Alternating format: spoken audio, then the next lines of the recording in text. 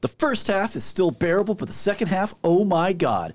Garbage movie, no story, no characters, bad CGI. Please don't waste your bucks on this movie to see it in the theaters. Sounds like my life. The first half is still bearable, but the second half, oh my god. Garbage movie, no story, no characters, bad CGI. Please don't waste your bucks on this movie to see it in the theaters. Did you just say that twice? Did you just say it twice? It's almost like it's all happening again. The first half is still bearable, but the second half, oh my god. Garbage movie, no story, no characters, bad CGI. Please don't waste your bucks on this movie to see it in the theaters. Why is this happening? This is a terrible idea for a review. This guy put that in his review 5 times. That's a 1-star review from IMDb.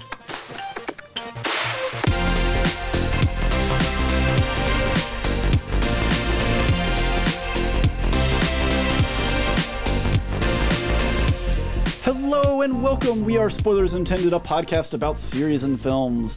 I'm Steven, joined as always by Andrew. Hello there. And Ryan. It's going to look like I'm running slow, but I'm moving real fast on this episode, guys. Do we have to do the whole episode in like 1.5 speed? Yeah, I haven't stopped moving. People at home, you can't see us. Just do your still best, running. Do your best Micro Machines man We're doing this whole impression. episode from treadmills. Oh, God. Please, We should have done that. What were we thinking? Oh, yes, since we can totally afford. Do we have the budget for this? We don't. Speaking of We should affording, run in place. Okay, so in case this hasn't all given away, we are talking about The Flash. Sonic the Hedgehog. Oh, yes, the Flash. The Flash. Hedgehog would also have been a good choice for that, yes. Yeah. probably Except would have no. been a better choice. I think Well, the 1-star review would have definitely been better. Yeah. Definitely.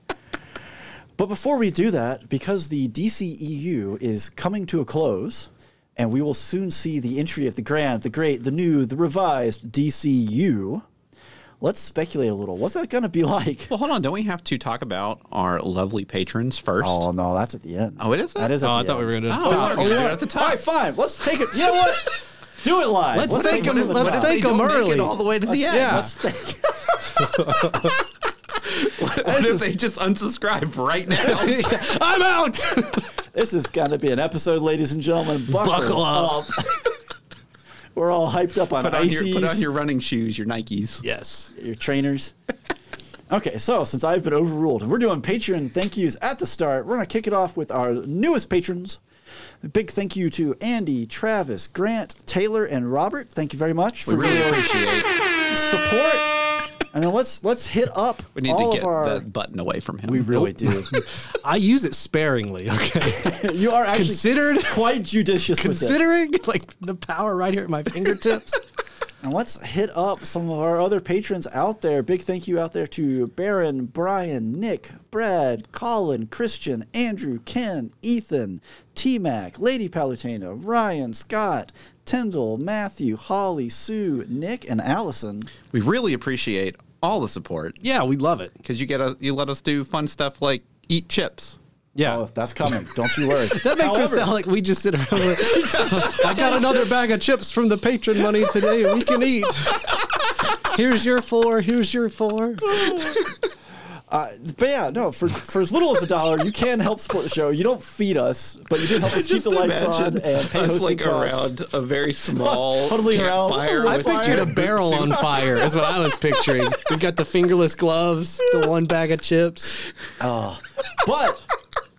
But in case you haven't heard this before, I'm gonna say it again. So that's 24 in that list right there. Mm-hmm. When we get to 100 patrons, Andrew is gonna eat an entire An onion. entire onion. I can't stress this apple, enough. Like an apple. And here's the big key here. He doesn't get to choose the onion. Ryan and I are picking that sucker We get out. to pick this And we're picking a big Guinness onion. World Record size onion. So if you want to make that a reality, we're gonna film it. We just got a little ways more to go. Just a little bit. Just $1 a month. That's all it Get takes. your friends in here. We got to make this happen. Gotta make it Just happen. a bit, yeah. Yeah. All right. I'm not looking forward to that day. Did Whenever we it specify comes. that we can't do a rotten onion? It does have to be food It safe, ha- right? No, I mean, I have to okay. be able to live. Well, all right. But I'm like, if you puke a little, you'll still live. Yeah, you won't die. Probably. Just inside. Your dignity. yeah. Okay, all right, let's pull it back. So, as I already prefaced, the DCEU is coming to an end. James Gunn has declared the rise of the DCU. What is that going to be like? We're getting rid of the E. Get rid of the E. Less E in this So one. here's Less the question: Marvel. do you think that we need more origin stories at this point? So here's my take on origin stories, because I see a lot of people who are like, we don't need origin stories. I think you can do it right and you can do it quick, Yes. and then you're good, right? Like, I don't think you have to, like, I think one of the problems with the DCEU, I feel like, was like when Zack Snyder was coming up with a lot of this, it was like, I want to do different origin stories and I don't want to do the same thing over and over, even though he showed like Bruce Wayne's parents getting killed again in slow-mo. I've seen it so many times. Well, but it's that like- was during the credit roll, though, and I think it was okay. It was, yeah. But Yeah. see, I'm not one of those guys that dislikes origin stories, because I think some of the best superhero stories are the origin stories. Spider-Man. Yeah. Yeah. The problem is when you take too long on the origin story and you're 45 minutes into Or- the movie and you don't even have powers yet. Yeah. That's where it's or like, you like we get it. you know? retell it again in a movie 5 years after it was just done.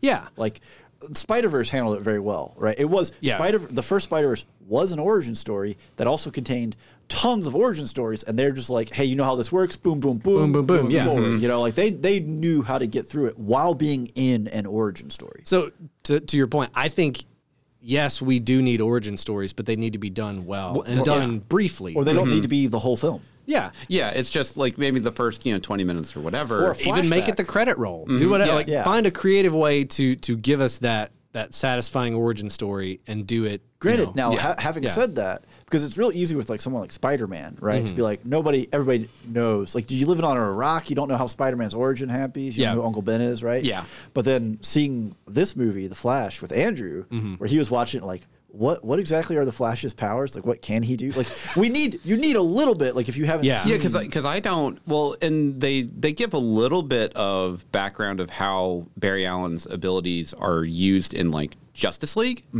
but even then, like it's still very tertiary. Of Yeah. like this is just what I can generally do. it's a very but soft magic system for him. Yeah. and see, the most thing of the DC too- characters, if I'm honest. that you need, and the reason I think sometimes origin stories are important is because you need the context of the stakes of like what is possible. What are the limits? happens whenever or- he yeah. doesn't do this? Right. Yeah. You know. Right. And so then it's like, okay, now I know that later in the film when XYZ happens, like, okay, it's because he can't do this but X number of And times we're a gonna, day. we're gonna you get know. into that once Yeah. we get past the spoiler wall on this film. Yeah. I got a couple points on that one as well. Let me tell Yeah, you. we'll get there. But James Gunn, you heard it here first. Origin stories, okay, just handled properly. Yeah. So I think probably one of the best origin stories that the DCU did was DCEU? EU, whatever. It doesn't matter. European the Union. films that came out within the past 10 years. Yeah, we got it. Was the Wonder Woman, the first one, which I think that's probably one of the best DC That's basically the films. high Probably one of the watermark better for the ones, yeah. DCEU. Yeah. And but the whole thing was an origin story for her. But I think they did a really good job well, with also, it. Yeah. I feel like, And they made again, it compelling the whole time. Yeah. But also, like Spider-Man, everyone knows that origin story. Batman, everyone knows that origin story. Yeah. If you told me, well, what's Wonder Woman's origin story? I might be like, well, I don't know. So that's good material to Yeah. mine because Yeah. it's fresh to a lot. Well, of same thing with faces. like everyone knows Superman's origin story. yeah, everyone knows Yeah. where he came Yeah. from. Yeah. Well, the other complication too that arises is like there's multiple like canons and versions of things that have happened from Well, the then you pick comics. the one that's the best. So that's the thing is like, so when you're picking that is like, I think people have started to finally settle on like the most satisfying origin story for most of these characters or whatever. But like I watched a part of the 1984 Supergirl movie last night, and my wife, Bless you. my wife's never seen it. Right? She's seen like the Christopher Reeve Superman movies, you know, and like we're watching, and like the origin in that movie is out of this world. It is technically, yes, out of this world. That is definitely where she comes not from. like what I remember in the comics, but I may have been reading a different version. Like maybe this is in '84. This is how they were like explaining Supergirl's origin, you know. But there's a lot of stuff that was happening, and she was like, "What is this?" Like, unclear. Like that's just the theme of this movie. So I think moving forward, the thing that I think they need to make sure they get right when they reboot this stuff is having stuff connect and make sense and be like, okay, this fits within the context of all the other origin stories and things like that. So here's a question then. Do you think that they should still rely on existing comics to write the new stories? Well, I mean, that's where, like, you don't necessarily have to rely on the latest run of comics, right? But that's where all the stories are going to come from inevitably, anyways. And there's nothing original here, right? And that's fine. Well, I but think you could make an original story. You can. You can. You but it's absolutely always can. going to have elements of like it's unavoidable because that's where the characters are from. To Andrew's point, like my frustration with a lot of the X-Men movies is the same as like my frustration with like Batman v Superman, right? Because I like the death and return of Superman storyline with Doomsday and all that. The way they did it in the movie was not how I wanted to see it done. It wasn't because you have these preconceived notions. You do run from the the risk comics of alienating people. Yeah. Well, the same thing with the Dark Phoenix saga that like is one of my favorite runs of X-Men comics, and they've never made a good Dark Phoenix movie because they skip the Phoenix saga and go straight to Dark Phoenix, and you miss all the setup and context. So that's a theme too, because that would be my thing for the DCU is we're talking about origin stories, et cetera, et cetera. Well, Warner Brothers entered this race, behind Marvel, right? Yeah. And they're like, we got to catch up. We need to have a Justice League movie now. And it's never going to have the same impact as the first Avengers movie could have because you had like what 6 films or 7 you have films to do already. The groundwork first. You got to build up some emotional attachment to these characters where when you bring them together for a big threat or reason, it matters, right? Yeah. So that would be my thing is you got to walk first. You can't run. Yeah, because the only origin story that they did or that they didn't have in the Avengers was Thor, and then they just had a standalone film right after it for him. Oh, I thought Thor came out before the Avengers. Was before Avengers. No, I'm pretty sure. No, it was Iron Man then Thor. It was like the second movie that came out. Hold on. Look it up. Y'all keep talking. At the end of Iron Man, they find the hammer. That's the after credit stinger, and then Thor came out right after that. Y'all keep talking. I'm looking. Okay. Well, maybe it was Hawkeye and Hawkeye was after Avengers. Yeah. Well, but he didn't get his own movie. Get his own movie. Either way, okay. Yeah, so anyways, yeah. My thing with the DCU, I'm probably just misremembering. It's fine. Yeah, but like it's almost certainly. The point is they had like all these setup films, and then it pays off. So the Avengers, the first one was released in May of 2012. Yeah. The first Thor is 2011. Oh, okay. So it was. We had that. Maybe before. I just didn't see But it. now Hawkeye and like Black Widow. I mean, obviously Black Widow didn't get a standalone film until after her character was already dead in universe. Because way to go, Disney, Marvel, ridiculous. Well, and the other thing to me that like with DC that they could do to kind of speed up the process is I think really all you need is a Superman, a Batman, and a Wonder Woman before you throw a Justice League out there, and then you can have. And then we can have Green Arrow and Martian Manhunter, like some of these other characters start to show up. Yeah, Green Lantern, Flash. I think the issue though is that at this point everyone does a Batman film. And Batman, obviously he's an integral part to the DC. He's also, the moneymaker. Yeah, he is. And I get it. But then at the same time, like, are people just going to go see another Batman film when we just already had the Robert Pattinson one that's going to come out that's having another film coming out? Well, the thing is, but again, to the point of how often do you have to do an origin story, right? How hard do we have to work to introduce Batman versus someone else, another character, right? Well, like we don't have to work as hard for him. We just have to get him on screen and get him part of it. Well, that's the thing. Then he can be part of another film. Yeah. But he doesn't have to be his film. But again, the thing that is frustrating for me with like Batman v Superman, not to keep harping on that one, but it's a good example of like where I think some of this stuff kind of started to go wrong. And I appreciate Batman v Superman a lot more now after seeing Zack Snyder's Justice League and understanding, okay, that was step 2, this is step 3, this is where he was going. It's still not the choices I would have made, but I get it now, right? Whereas at the time when I watched, I was like, okay, I don't know what we're doing here. What's going on? The frustration was like, okay, so we just skipped to the Dark Knight Returns Batman with Bruce Wayne, with Ben Affleck, basically. Yeah. And in the Batcave, we see like Jason Todd's Robin uniform and like the Robin stuff written over it. And I'm like, I just want to see that story. Yeah. I want to see you guys do the Jason Todd Joker that's thing. The thing is, or you don't have to have it be a standalone Batman film. It could just, not to invoke a horrible name in the Hollywood world, but it could be Batman and Robin. Yeah. Right? Yeah. A good Batman. That's what I'm saying. It has to be a good without film. George Clooney. But so that's been my frustration with with film. The DCEU has been like there's a lot of choices made that's like we're fast forwarding past some stuff that I'm like I think that's good the material. We've never seen Jason Todd in he's like the second Robin. Yeah, second Robin. I don't know enough Third one's about Tim Robin. Drake. Yeah. So it's like but like we haven't seen what could be in the Batman films because we don't stick with them long enough, And so to see them just skip past it, I was like, and to see them fast forward through the Doomsday stuff and fast forward through all that. And especially when you see it in the background, so you know that in that universe, it's already happened. Like, you're guaranteed it won't come up. It's not something that could come up later. Yeah, and now, that, and again, that's partly me just wanting to see stuff from the comics. So to your point, I would love it if they would do stuff that's not related to the comics to a degree, because then they're free to do whatever they want. Yeah. I just want it to be but there's also good and consistent. There's also really good material out there in the comics that has been strung together for years. So it's like, well, we don't have a 10-year roadmap. It's like, it's right there. Like, just it's been. People have already storyboarded this for you. Just adapt it. And that's just commonplace with anime and everything like that, where, you just have these mangas that are running for, 5-10 years, and they're like, okay, now we can make a series from it or whatever. Yeah. And same thing with the comics. I mean, and ironically, and correct me if I'm wrong, but it feels like whenever I watch an anime that's adapted from the manga, right?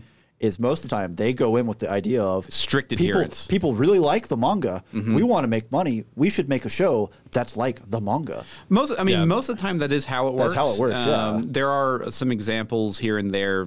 Recently, like Promised Neverland, I think, was one that came out. The first season was phenomenal. Basically, really strict adherence to the manga, and then season 2 came out, and I guess like production woes or like production schedule, whatever. They essentially had to skip like 4 arcs. Right. And that's where people get really upset about it. But they didn't really change anything. They just didn't cover the fast forwarded past it. Yeah. Which again, we're talking about with DC. Yeah. Don't do that. Right. It's a mistake. Don't do that. One of my favorite Batman stories, possibly my favorite Batman story of all time, is Hush. And Hush came out in the late 90s, early 2000s. I'm fuzzy. Probably early 2000s. But the whole thing of that, and this is something maybe they could do in adapting it. I've always thought this would be a good way to adapt Batman to like a TV series on like HBO Max or something, is like there's this new villain called Hush. He's someone from Batman's past. Yeah. We don't know who.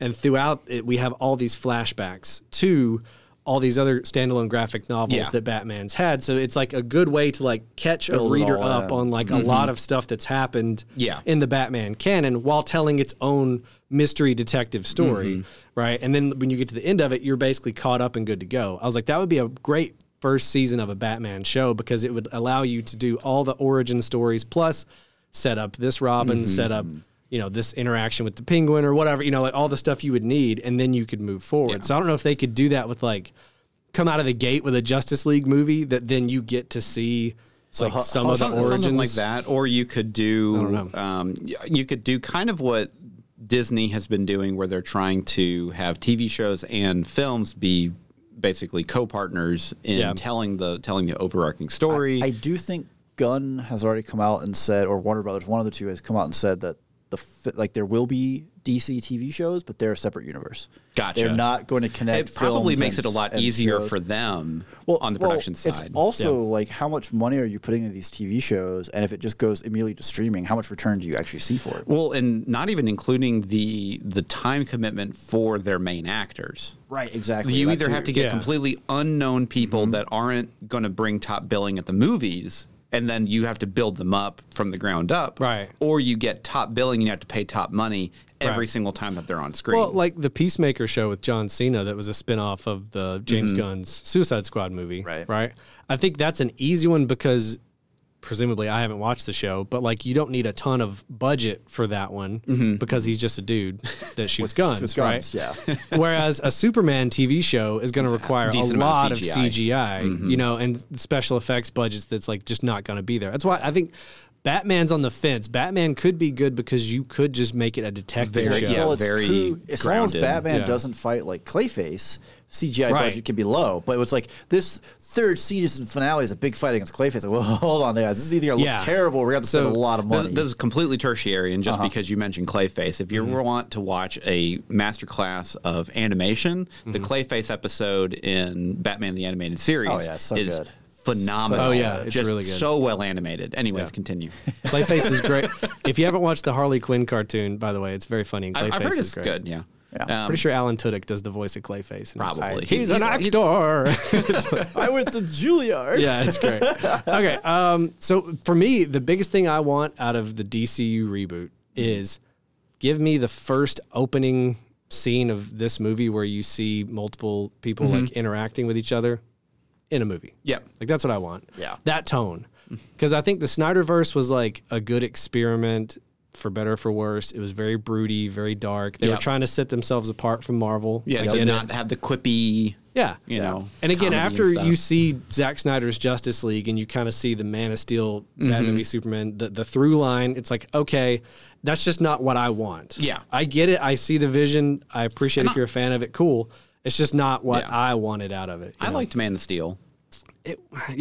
Well, I think it wasn't bad. I think I liked Henry Cavill as Superman, and I really liked Amy Adams as Lois Lane. See, I didn't like Amy Adams as Lois Lane. So sad. She's not my Lois Lane. She didn't act like Lois Lane to me. She acted like Amy Adams. And like to me, Lois Lane has a very specific personality, and that was different. Okay, that's fair. Yeah, it wasn't Amy Adams specifically. It was her characterization that I didn't love. But for me, Man of Steel, the problems with it was like there were just some choices made that I'm like, because like it's like Zack Snyder was like, I'm gonna remix this part of Superman, and I'm like, oh, okay, cool. Yeah. And then I'm gonna remix this part, and I'm like, ooh, but that makes it worse. Okay.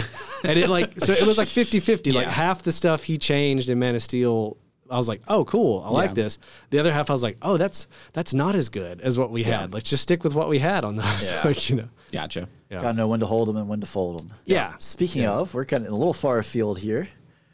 So, any other hopes? What are we holding? Okay. I don't know. Any other hopes? I don't know where this is transition. Okay. Anybody? Yeah. I just want like fun superheroes interacting. Yeah. Tell the stories right. You don't have to adapt the comics exactly. Just build it up. Give us Give time to connect with these individual characters and care about them, so that when things happen, it matters. Yeah. I know that it's not. I know we're moving away from the dark and broody kind of timeline that Snyder had set up. However, if we are going to go like really dark, let's like go from the Batman like and double down on it. And give us truly like emotional, broody kind of stuff, and then make it compelling. That's what I want. Or even just have the Batman and go full dark and broody, and then just like drop a character like Flash in there who just quips and whatnot, and then like while Batman just stands in the corner and stares at him like, I cannot stand this person. I mean, I'm for that too. Yeah. Wow, let's get weird with it, right? Yeah. I mean, it's not like it's our money. Yeah. It's not like it's our money. Alrighty, well, let's reel it back in, pull it back in here, focus on the here and the now. We're talking about the Flash, the latest entry and one of the final entries in the DCEU. Yep. I think we've got Aquaman 2 and Blue Beetle. I think Blue Beetle then Aquaman 2 is the release. Yeah. Either way, because I've seen trailers now for Blue Beetle. I haven't seen anything for Aquaman 2, but those are coming out, and those are kind of the last nails in the coffin of the DCEU. Yeah. That's finishes out the run. It does. And then we move forward, but we haven't done that yet. In fact, most of this film is all about going back to the past. So let's hit us with a plot summary. Summary. I came prepared this time. When Barry Allen uses his powers to run back in time and save his mother, he creates a world without heroes, and General Zod has returned. To defeat him, his only hope rests in the hands of a retired Batman, another Barry, and an imprisoned Kryptonian. Okay. It's a decent summary. That's a decent. I mean, for what happens, gives away quite a bit, though. A little bit, but like we already knew most. No of more than was in the trailer. If you saw the trailer, all the trailer told you this was going to happen. I mean, like honestly, to me, and this is just my problem with modern movies, is that like if they had held the secret that like Batman was in this movie or like a Kryptonian is in this movie until you're watching it in the theater, that would have been gigantic. Yeah, well, I mean, it's the same but thing they can't do it, as Spider-Man, right? Where they held back. Right. Tobey Maguire and Andrew Garfield would be in it. And I mean, the theater roared for those. Yeah. Right? Like, come on. And like our theater got like a little bit of clap whenever Michael Keaton walked on screen. But like, imagine if they had shown we got Batman silhouettes. We knew Batcave, we knew Batman, but we didn't know which one. And then Keaton hits, and it's like all the old people in the audience like, yeah. And the kids are like, who was that? Maybe that wouldn't work. I don't know. I think it would have worked huge. I think if I'd gone into this not like knowing, okay, well, we've seen Affleck in the trailer, and we know Batman's going to be here, and then it's Keaton is like, whoa, you know? Yeah. Again, no. So you just need to have Jack Nicholson show up and deliver his one line. Lord. Yeah. Jeff dance with the devil in the pale moonlight. I love that. Man, I've been saying Jack Palance's line of like, "You're not my number one, a guy," a lot at work, and no one else gets it. But I'm old. Whatever. You're my number one. All right, give us some stats. All right, let's get some basic info here. So this was directed by Andy, I'm going to butcher his last name, Muschietti. I think that's right, actually. Oh, good. That's how I've heard it in interviews. All right, well, excellent. I did great. I think it's right, yeah. Wonderful. He is the final director in a very long line of potentials and other people who turned it down. We'll get into that later. So he's best known probably for directing It and It Chapter 2. Yep. Okay. So kind of interesting choice here, kind of a horror director. A very different choice here. Big tonal shift. Yeah. Both were well directed, though. The second one, the story is what kind of struggled, but like the directing, presumably, and the way I'll say this, the cinematography is somewhat similar. Yeah. And especially in the not CGI scenes, like in the Yeah. the interactions The of people actual talking. shot scenes. Yeah, it definitely has that feel, which I was like, oh, that makes sense now. Yeah. All right, fair enough. So this stars, again, a long list of people whose names I'm going to butcher. We'll kick it off with Ezra Miller, Sasha Callie? Kaye. I think is how I've heard it. Yeah. Right. Michael Keaton, Ben Affleck, Maribel Verdú, Ron Livingston, and Kiersey Clemens. I think I hit everybody there. Yeah. I love that Ron Livingston. I like that he still replaced, gets work. Who was Ezra? I don't know. Billy Crudup was the original Oh, was father he? in Okay. Justice League, I think. Who? Billy Crudup. He played Dr. Manhattan. He's been in like 1,000 movies. He's been in a lot of stuff. Did you mention Michael Shannon? I don't think did you did. not. No. Let's mention Michael Shannon. Michael Shannon as well. Anyways, See, Billy this is Crudup, why- I guess, couldn't come back as dad, so he's like, get Ron Livingston. I like seeing Ron Livingston still getting work. Office Space is a classic. Oh, yeah. Let's see. So music here is by Benjamin Wallfish, who is known for doing It Chapter 2, and Blade Runner 2049. What? Wait. No. I thought Hans Zimmer did I know, Blade. he's just part of Okay. it. Oh, okay. I was like, Hold on. I wanted to mess with y'all a little. But So he worked with him on it. you could with tell the he director, worked with him on Okay. It. So like there's a relationship there. So the budget for this is rumored to be about $200 million. Okay. Potentially more because there were some reshoots that may or may not have been factored into that. Gotcha.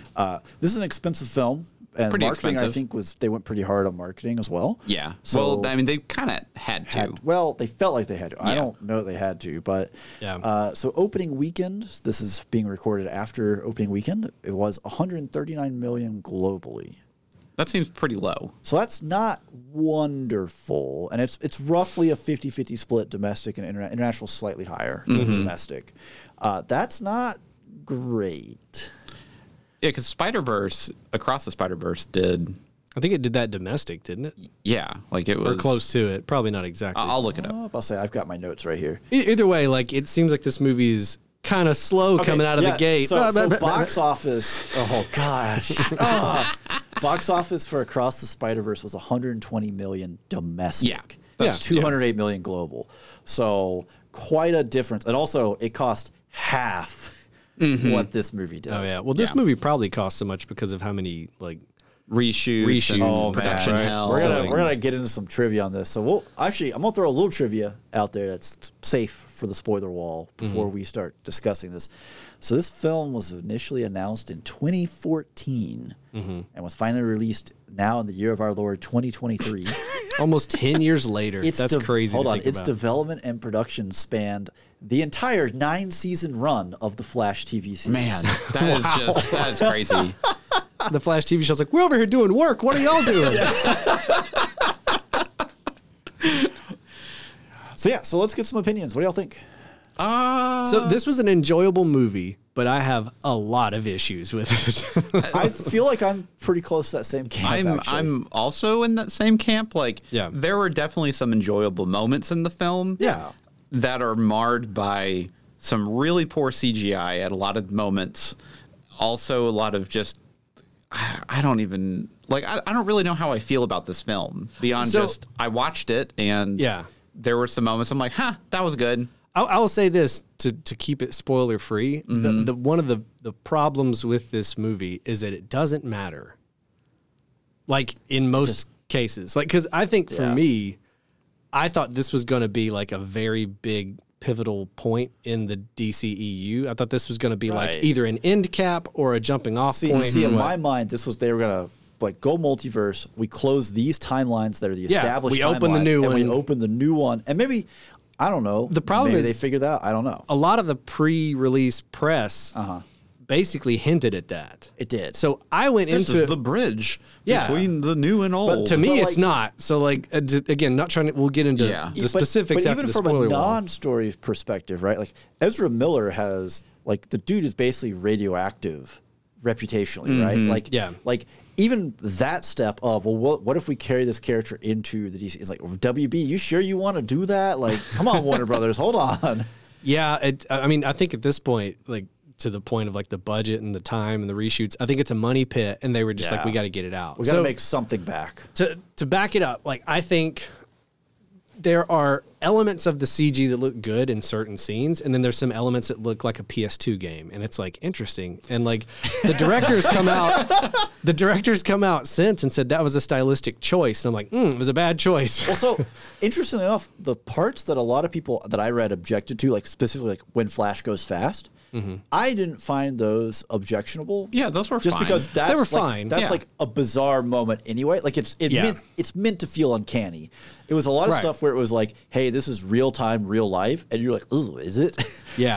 That's a little rubber there. Yeah, Yeah. it's really a lot of the fighting that happens in the middle of the film. Yeah. That is really what bothered me when it came to CGI. Like all the stuff, like I'll say in the Flash vision, where like he's going speed really zone fast, or speed zone, whatever. whatever you want to call it. Yeah. And like, whenever he's going back Speed through Force, I believe. time and all Speed this kind of Force stuff, is the that's power. totally fine because like it's already really weird Yeah, like you're not supposed to have. We don't have a 1-to-1 ratio comparison yeah. for this. Yeah. Whereas like a plane flying, like, well, I know what planes flying looks like, and But- it's not this, you know. Not to get into spoilers. Yeah, let's- we're trying to just avoid top spoilers. level. I think some of the CG works. Some of it, I absolutely see why people are complaining about it Yeah. because it looks unfinished or it doesn't look Yeah. right. Right. Well, I feel like it was interesting just because it was all over the place. There was some CGI in this that was quite good. Yeah. And then there was others where it was like, woo. Yeah, it definitely has a weird Who, back and How forth many? because of You that. employed like 6 VFX departments, and like one of them was just the last second. Hey, this is what we got left in the budget. Who can we hire? Or like, what's Right, yeah. going on here, guys? But then, like the story, like I don't mind the story. There, it's the same problem I have with most of these DCEU movies, where it's like the bones of what they're going for, and like the emotional core is like, okay, cool, got it. It's there's just some choices along the way in the plot and the story that I'm like, okay, well that's a way that you could tell this story. All right, let's Yeah. see if it pays off. And then I think that's my biggest thing is there's a lot of stuff that happens in this movie that is done for like fan service and nostalgia that Yeah. they don't do anything with it. It's just very surface level. Like they just don't kinda explore there. anything. It's just Yeah. like, check this out. And again, we'll get into more when we get into Yeah. spoilers. So it's like, for me, the action was fine. Some of it was good. Some of it was bad. The story was fine. Some of it was good. Some of it was bad. It was like 50-50 on every element of this thing. Whereas like I watched Shazam Fury of the Gods last night. And Bless you. in comparison, Bless you. it at least is consistent throughout it being fine. It's Yeah. like a 5 out of 10 all the way through, right? There's no roller coaster. Yeah, here. where it's- This one like, it can peak pretty It goes, high. yeah. There's some yeah, it had highs, points, it has some and then there's some lows. lows, and so Yeah. it's weird to having watched them back to back. Of like, I went from this movie, The Flash, where it's like up, down, up, down, up, down, each scene, to like Shazam's just like, the whole way through. You know? I am being whelmed. Yeah, I'll say I actually did like the music. I thought the music was quite good. Yeah. You know, like DC has some great themes to work with, honestly. It does. Yeah. But I think my big problem with this film is just at a core level, I don't really like Barry Allen. Just not that I don't like Ezra Miller. I just don't Just like the Barry Allen character in as general. a character, and I don't really like the Flash because I think his power, like he's too powerful. okay. Or Most people say he's- he's not powerful enough because he's- Superman can run fast too. So why do we need the Flash? That Kind of was like yeah, but Superman can't pass through walls. right. I mean, yeah, can, like he I mean, like destroys there are the wall, some but things they that had the to do Flash something in can the do. comics to make the Yeah. Flash worthwhile. Keep it around. Well, but I guess just because a lot of it is, I mean, like I do understand he has like caloric limitations of like he needs Sure. to eat a lot of food to be able to do what he needs to do. Yeah. But at the same time, like it still just feels that he can kind of do whatever he wants. And there's no consequence. Where nothing. Yeah. because like a lot of Superman's limitations are self-imposed for him. Right. Where like he's Superman. He just can do whatever he in wants. a sense, Technically, some of Batman's limitations are also self-imposed. yeah, Sure. I mean, where like Barry Allen just kind of seems like he's chaotic enough to where he could just do whatever he wanted to. Yeah, they didn't do a really good job in this movie or any of the movies featuring the Flash to kind of explain like the way the Speed Force works. And I don't know, I haven't read enough of the modern comics to know like why is it sometimes it's like time is stopped completely and other times it's moving just slow, and then it's like they didn't do a good job of explaining like the limitations, like you're saying, or like the power ramping. Like, is he putting more into it to completely stop? Like, it's burning more calories to stop it, right? And he only has so little, so he can only slow instead of stop. Like, they didn't get into that. Well, and they're very inconsistent on some stuff. Like, supposedly the Speed Force is supposed to be able to where he can run down the street and a sonic boom doesn't shatter everyone's eardrums in a block, a city block. But then other times he's running around and there is a ton of wind and stuff that comes with him. And it's like, so wait, which is it? Like, is it that he can move around like and not, disrupt everything else? Speed of light. Or, Or is it that when he does run, like it disrupts everything? Because which way is it? Yeah. I don't know. I think like this movie, for me, the humor didn't land on a lot of stuff. Like it tries to be funny. I thought a lot of the humor was actually decent. I think that there was a little bit too many, like, I'm not even gonna say raunchy, just kind of like college level jokes, just like weird bits. Yeah. There was a lot of like just college humor that I'm just like, eh. Some of it worked. Like some of it is good. funny. It's just like, I think again, it's the same as everything else. There's highs and lows. There are some scenes and lines that like made me laugh, and then others that just had me going, And it definitely, and we'll get into this definitely after the spoiler wall. There's a few lines in particular or references to things that feel like they just are out of nowhere, that I'm like, did something get cut from earlier in the film, or am I not in on an in joke? What does this line mean? Why did they say this? Yeah. And it's like, was that played for laughs? Because it wasn't funny. Yeah. Was it a reference? I admit. Like, so there's definitely in the plot side of things, we'll get into like there feels like there was a lot of story that got cut or reshot in certain places because things just happen and people show up at a place and you're like, oh, okay. Yeah. I do think the story does have a decent emotional core because they do set up basically his relationship with his parents and everything decently well to where like you actually do have a little bit of an emotional connection whenever things go bad or things get better, that kind of thing. So like there is that. Like I don't think the movie's bad.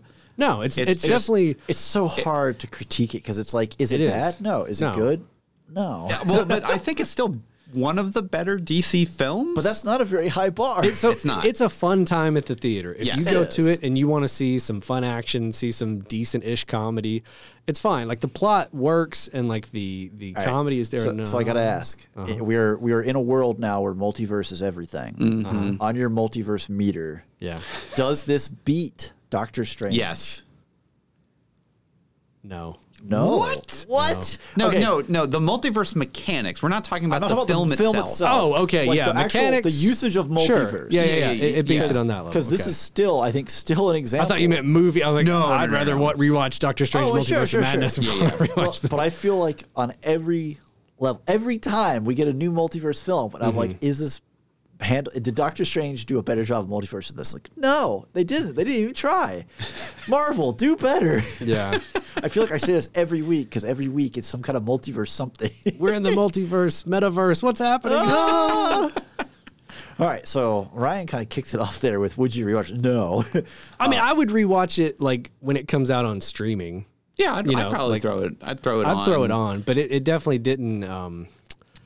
It's just fine. It didn't make you want to go back through the line. No, again, there was not a whole lot of wow factor. Yeah, or like just speaking on another multiverse style film, I would gladly go see Across the Spider-Verse again. In fact, while we were waiting to get our popcorn for this film, Andrew's like, I could be seeing Across the Spider-Verse right now, and I'm not. And I'm not. I'm seeing The Flash. Yeah. And not that I didn't want to see The Flash because like the trailers honestly made it look pretty good, but it's just one of those kind of things where I'm just like, eh. I feel like my nugget that like I keep coming back to is, again, pre-spoiler wall here, the things that Spider-Man No Way Home did well in terms of nostalgia and references to other stuff, this one did not do as well. It didn't have as deft of a hand at some of the... despite connecting back to some longtime characters. Yeah. It just went like, oh, okay. Like, very surface level. Again. Yeah. And it's like, that movie came out, 2 years ago at this point or whatever, No Way Home. this one I understand has been in production since 2014 or whatever. So like, I get it's not fair to compare it to like Spider-Verse from a few weeks ago or that, but it's tough because that's when the order we're watching it in. Yeah, and we're gonna get into this past the spoiler world. This film had some serious production issues, including its main star being insane? Question mark. I just don't like. I really don't want to go not down. a good person. They had a weird run in the press. Yeah, not a good person. Not good press. Not a great reputation right now. So that's also obviously harming it. Not just from like a box office level, but also from just me watching it and enjoying it. Like, do I necessarily want to root for this person on screen? I don't know. You know, like Michael Keaton's here. Yay, cool. I feel good about that. I can divorce art from the artist pretty easy, so I didn't have an issue. You'd have an issue with that. But I mean, so would you rewatch it, Steven? Maybe. Like you said, when it hits streaming, maybe I'll put it on. It'll be in the background. I'm not going to pay again for it. I'd pay for Across again. Yeah. I'd pay to go see that in a big screen. Andrew, I think we've already got yours. Yeah, pretty much. Recommendations? Who would you recommend this film for? If you're very familiar with, obviously, the DCU or EU, but then also, like, if you have seen Justice League and you remember it, then you can go see this one. Because I had a lot of problems remembering stuff that happened from Justice League and, like, how he was introduced. I'm like, all right, what do we actually know about him? Right. And that was kind of where a lot of my early misgivings of the film kind of came in, because I'm like, I don't remember anything. Right. Well, I had the same issue of like, I was trying to remember where Zack Snyder's Justice League ended off, and it ends off in a completely different place than this even goes. So it doesn't really matter. Okay. You need to know a couple of things happened in Justice League. This highly interconnected cinematic universe is not that connected. It's not that connected. Okay. Calm down. So I also watched that and was like, they don't do a good job like with this film being a one-off where it's encapsulated, where you can understand everything that goes on just from this. They also don't do a good job connecting it. They also don't connect it well either. So, I would recommend this to anyone who's a Flash fan. Obviously, if you've watched the CW show, if you were like me and you watched the Flash TV show in the 90s and you're a fan of the Flash, check it out. Like, I know my nephew is like huge. The Flash is his guy. Yeah. That's his like superhero. He's definitely going to go see this. I think if you like, it's worth a watch. It's worth a watch, and if you like the DC EU stuff, obviously you've already seen it probably. But like, if you're on the fence, it's worth watching if you want just a fun time at the movies. It's just, I think it's a lot of missed opportunities of what it could have been. Yeah. And because of that, I would not recommend it to just the average person. If you're not into DC, you're not into the Flash, you didn't enjoy the DC EU movies, don't go out of your way to see it. Just wait for it to hit streaming. Yep. That's where I'm at. Because that is inevitably where we'll end up. Yeah.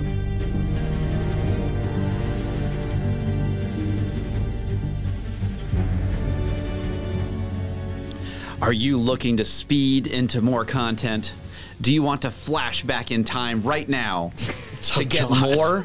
You can go to spoilersintendedpodcast.com to access all of our previous episodes and more. And more. That's right. There's links there, like thanks to our Discord, where you can come hang out with us and other fans of the show to talk about whatever strikes your fancy. We've got it's like the Justice League, but with like spoilers intended content. It's the Spoilers League. Yeah. Oh gosh. But we've got channels in there for hobbies, your pet. What are you cooking? We talk about other things people are watching, listening to, video games we're playing.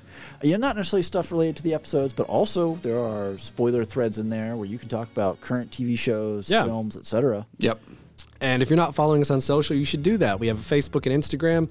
We post a lot of fun behind-the-scenes content on there. And we also post every week what we're going to be reviewing next week, so you can watch along with us.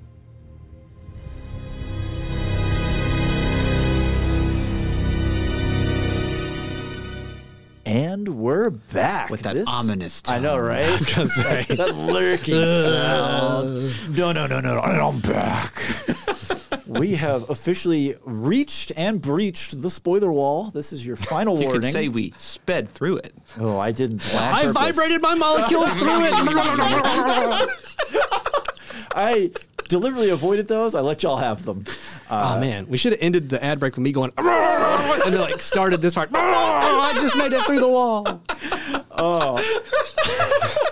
All right, so on that note, We'll get it on the next Flash movie. Don't worry, guys. We got it. This is your spoiler warning. If you do not want to be spoiled on the Flash, it is time to go check out the film and come back. Get out of here. Get out of here. But don't stay. It's fine. Don't stay. Listen, you'll be fine. So we're going to kick this off with some trivia. So I already mentioned that, this was first announced in 2014. It didn't come out until 2023. So this movie was first scheduled to be released on March 23rd of 2018. Muschietti was not hired as director until July of 2019. So would you like that to was guess? just like a roadmap, I guess. They didn't have like an actual release date set in stone because they clearly didn't even have anything shot for it or a director, right? So here's the thing. It is rumored this film went through 45 writers in the development process. Okay. They had 3 different filmmakers tapped who left due to creative differences. So that's Seth Graham-Smith, Rick Famuyiwa, and the duo of John Francis Daley and Jonathan Goldstein. Oh, the guys that did D&D. Yeah. That would have been great. Right? So they were like, we're creatively different from you guys. We're out. We're out. Peace. So at one point, Greg Berlanti was tapped to direct the film, and then he actually went on to develop the TV series, The Flash. Oh, wow. Okay. I'll make my own Flash. It'll be better. It will be better, yeah. We'll get 9 seasons out before you even lay out the first movie. So Joke's on you, idiots. 10 years later. Dang, he got us. they considered Robert Zemeckis, Sam Raimi, Matthew Vaughn, and Mark Webb all to direct the film. Wow. Probably would have been pretty good. That includes Raimi and Webb both declining the project. Yeah. Well, because I mean, obviously, Raimi was set to do Multiverse of Madness. Probably by then. Yeah, by then. Well, yeah. Depending on how early. Is this 2014 when they reached out to him? Probably not. But if it was like later, then yeah. Yeah. So the actual like filming and production of this film, not just the pre-production, spanned 4 years due to COVID, the uncertainty just in general about the DCEU at WB. Right. They had a whole backlog of films vying for screen space. They're trying to not release this at a point where it would get clobbered, which they still managed to release this at a point. And it still got clobbered. Where it got clobbered, yeah. And then, of course, Ezra Miller's issues and behavior offset, and some of it bled into the onset. Oh, interesting. I didn't know about that. Including a video surfaced in 2020 where Miller was filmed choking a woman and throwing her to the ground. Miller was arrested 3 times in 2022 for all kinds of different stuff. Yeah. It's just wild reports and things out there, but it led to during, I think, either some of the reshoots or during the filming, Miller had some breakdowns on set as well, just because, I mean, whether or not you are directly responsible for these things happening, if you're accused, it's still really stressful. So even at a baseline, there's going to be issues there, but then... It didn't help with any of the production issues they already had going on. Yeah. No. So total mess there. Let's see what other. Oh, so we'll pivot from that. We'll get fun fact in here. So Ben Affleck has now played Batman 4 times in a live action film, which is the most of any Batman, but he is the only one to have never had a standalone movie. Yeah. That feels weird. I don't know if I like that. This goes back to my previous complaints in the opening topic of I like Ben Affleck Batman because he destroys people when he punches them and fights them. It feels like the Arkham games. Yeah. But we haven't been given a standalone movie. So with he him. had Batman versus Superman, Justice League, obviously The Flash. He was the in other one? He was in Suicide Squad. Suicide Squad. He was also in. I guess that's it. I think live action. Okay. So I think Suicide Live Squad action. is the other live action. Yeah. Gotcha. Yeah. So he's played Batman a lot, but just never on his own, which is kind of sad in a way. I know a lot of people memed on him when he was picked, the Bat flag. I think he's a good pick. I don't think he was a bad, at first glance, it feels like a bad choice. Yeah. But once you get into it, I don't think it was really a bad choice. No, I think so. I think they could have made a good movie with it. They made some choices that were okay. Yeah. But that's just the Snyderverse, And then let's get one last trivia here. We'll get a deep cut. So in the altered timeline, Eric Stoltz is mentioned as being Marty McFly in Back to the Future. Some would say a few too many times. A few too many times. Actually, far too many times. So Stoltz was the original Marty before being fired several weeks into filming and being replaced by Michael J. Fox. Well, they almost had the whole movie shot with him. They reshot a ton they of did stuff. a ton of reshoots with Fox. So it's weird because it's almost like, hey, that is a timeline that could have had, this is very close timelines. Yeah. But also, good Lord, people, we don't have to say his name 25 times in a film. Yeah. That he's not in. It was oh, cool. Oh, they're saying it again. Got it. Oh, fourth time. Oh, we're doing it again. Oh, Seven They times. really tattoo wanted now. to hammer down. Yeah. Yeah. I've got a tattoo. And it's like, all right, cool. All right, got it. yeah, cool. Yeah. We get it. Eric Stoltz was Marty McFly in this timeline. They say it like 3 more times. Yeah. After that. Move on already. So speaking of moving on, let's get into some spectacle. Let's do it. We've been ragging on a little bit on. Let's the up start and down positive. CGI. What So did let's everybody start like good. about the spectacle? Okay. Here he goes. I actually did like the first like real fight that you have with Michael Keaton's Batman in kind of like the pit or whatever that they fall down into. Okay. Yeah. That I thought that was Oh, actually like the, really well the Russian choreographed. black site at the bottom of the black Yeah. site. I thought that was good. that was good. Yeah, That was good. Like because you got to have a lot of the fun like grappling hook and like he's kind of like using that instead of using like guns and that Well, and the batarang, like when he gets choked out, and the batarang bounces and comes Yeah. back. It was Like- very Batman. Yeah, like those kind of that fight was actually really really good. And I was like, oh yeah, here we go. This is what I Yeah. want. And then it just never happened again. Yeah. No, Yeah, like they get it. They understand there Batman. were Oh. a couple of moments in that fight where it felt weird because we've never seen the Keaton Batman have a CG fight where he's doing like backflips and He's stuff. also like 70 years old. Yeah, and so like I kind of, not that I didn't like that, I did, but I kind of wanted them to do like literally Batman 89 style fights where he's just like a bullet sponge who's like punching Slugging the heck out of people. people, Yeah, yeah. because they kind of went with the more flippy stuff, Yeah. which is fine. It works. It was a fun scene. Yeah, he but I was didn't feel like Yoda from Attack of the Clones. a little. I wish they would have even grounded him even more, so it looked like how they shot almost action in go 89. like the Batman feel where he's Yeah. just very much so rooted to the ground, big punches. Just But so what I liked specifically was some of the running special effects. I actually like really liked the feel of him running, like the way the Yeah. slow motion. I don't know if they were doing like different frame or if that was actually Ezra just like hand goes slow, arm comes back. I don't know. Well, they make fun of it when he tries to like run Yeah. in real life without his powers. He's doing like this, just like flopping around. It's like, what's he doing? But so because there's 2 ways to do it, right? Like in the X-Men movies, we had the Quicksilver scenes where Yeah. he's like running like crazy Yeah, fast, and yeah, his yeah. body's like, brrr, like moving, which also looked pretty good. And I thought those scenes were done well, and we get to that in a little bit. Yeah. But I thought those scenes, like the Flash running and like the way everything stretches around him and everything turns kind of orange. They kind of have like a color Yeah. to and let you also know. to yeah. separate the 2 Flashes, they each had their own color. Their own We have color. one orange, one blue. I think Yeah. that worked out well because again, once you start to suit them and say, well, they're going to move really fast, maybe we don't always know which one's which. Yeah, but they yeah. made it real clear. And they did a good job with the 2 different suits at the end too, where like you could definitely tell that one was Barry Allen A, yeah. Barry Allen B. Yeah. Or older and younger, Yeah. and then older.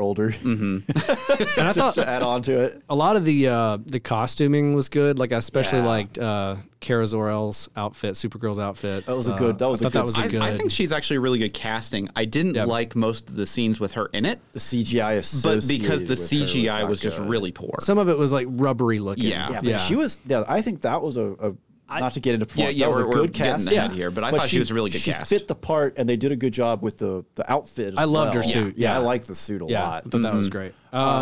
So the what'd you like, Steve? so one going back to the classic Batcave, I thought was great. Yeah. that felt good and it looked good. Although looked good, yeah. When all the bats fly out, all I could think was like, man, how many years have bats been pooping on everything? And then they show him pulling the cover off the Batmobile. It's just covered in poop. Like, perfect. No notes. You nailed it there, no guys. notes. Yeah, I do like that the layout of Bruce Wayne's mansion is the same as from same. like Yeah, the, it's just the same. the Michael The Keaton feel. the kitchen area, everything. I was like, yeah. No, they did. I think they did a good job there. I really liked the sequence of younger Barry Allen making his suit, where he's like yeah. spray painting everything. Oh, else. yeah, and then, yeah. And then it cuts to the very, very end, and it comes back, and he's sawing off the ears off the bat. Like that was a good, well shot set, and then also it hit really well for humor. Yeah.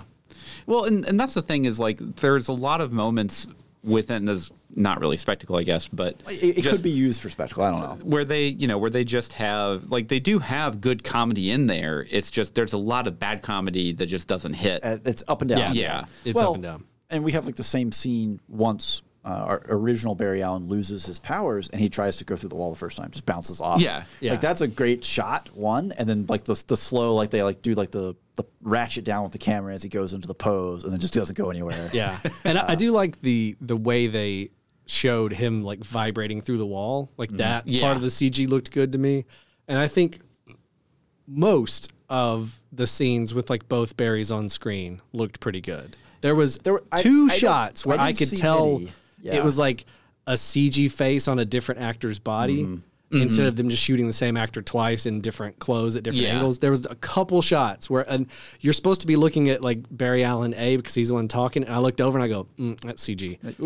You know, but like for the most part, the integration of like, you know, the same actor as two different Barry Allens worked really well from a visual standpoint. But I definitely think that probably the worst part of the CGI was unfortunately Supergirl, and particularly her fight with Zod, where I have some thematic issues with that too. We'll get to in plot. Yeah, well, and whenever she gets out of the prison and she's just kind of in her like her prison outfit and she's just jumping around and a like little bouncy ball. Yeah, kind of weird. It was really weird.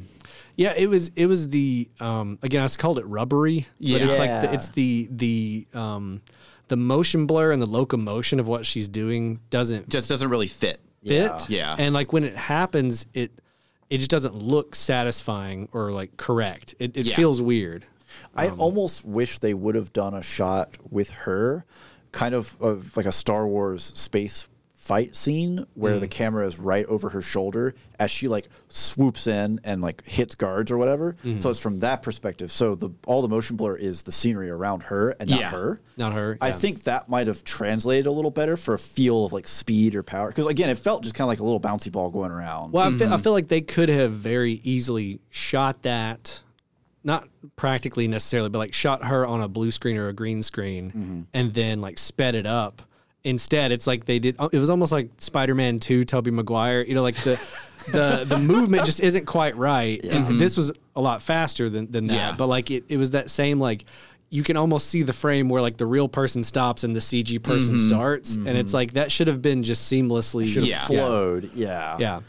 I mean, What do you guys think about the time bubble? So I liked the time bubble. design of the time bubble, and I liked the way it like floor. layered out. Yeah. I didn't like the Uncanny Valley PS2 graphics versions of people. Like Henry Cavill, sitting there like looking like a wax figure. See, like I didn't like that at all. So I was like, from a weird level. Because everything in there looked weird. It did. I actually didn't mind it just because it's such a bizarre, distorted area. But I can see why people would complain about it. Because it doesn't look great. To me, it didn't look stylistic. It just looked unfinished. Like they just said, this is a lot of CGI. We can't afford to get all this in here. My biggest offender, though, in the special effects was the baby scene at the hospital at the opening. Like so many of the baby. I didn't care for that scene. It was fine. I don't know why you like that scene. I like that scene. Let's talk about the CG of it because we're in spectacle. CG wasn't great. I didn't like admit that. The CG of the babies and the dog and like so much of that just did not look good. And it, for me, from a spectacle standpoint, in terms of like the framing out of it and the blocking and the way they edited it, it didn't feel as good as the very similar scenes we've gotten in the X-Men movies with Quicksilver. Where like they have like this comedic little route planned out, and the way he runs around and like moves stuff was like satisfying and funny and great. And then this happens, and it's like we've already seen this. We don't need to see this again. So we have. Well, if you're going to do it again, you got to amp it up or do something original. And I think their original thing was like remember the Naked Gun when all the babies are coming down the stairs and they're having the shootout? That's what it felt like. It was like, what are we doing here? All the babies fly out of the window. And the microwave, I don't know. All of that was just like the CG of it did not look good to me. It was it was a little rough. I will freely admit that. I honestly, we've talked about it, right? There's some CG that I thought was good or well. I mean, ultimately, for most of the film, you had two of the same person on screen.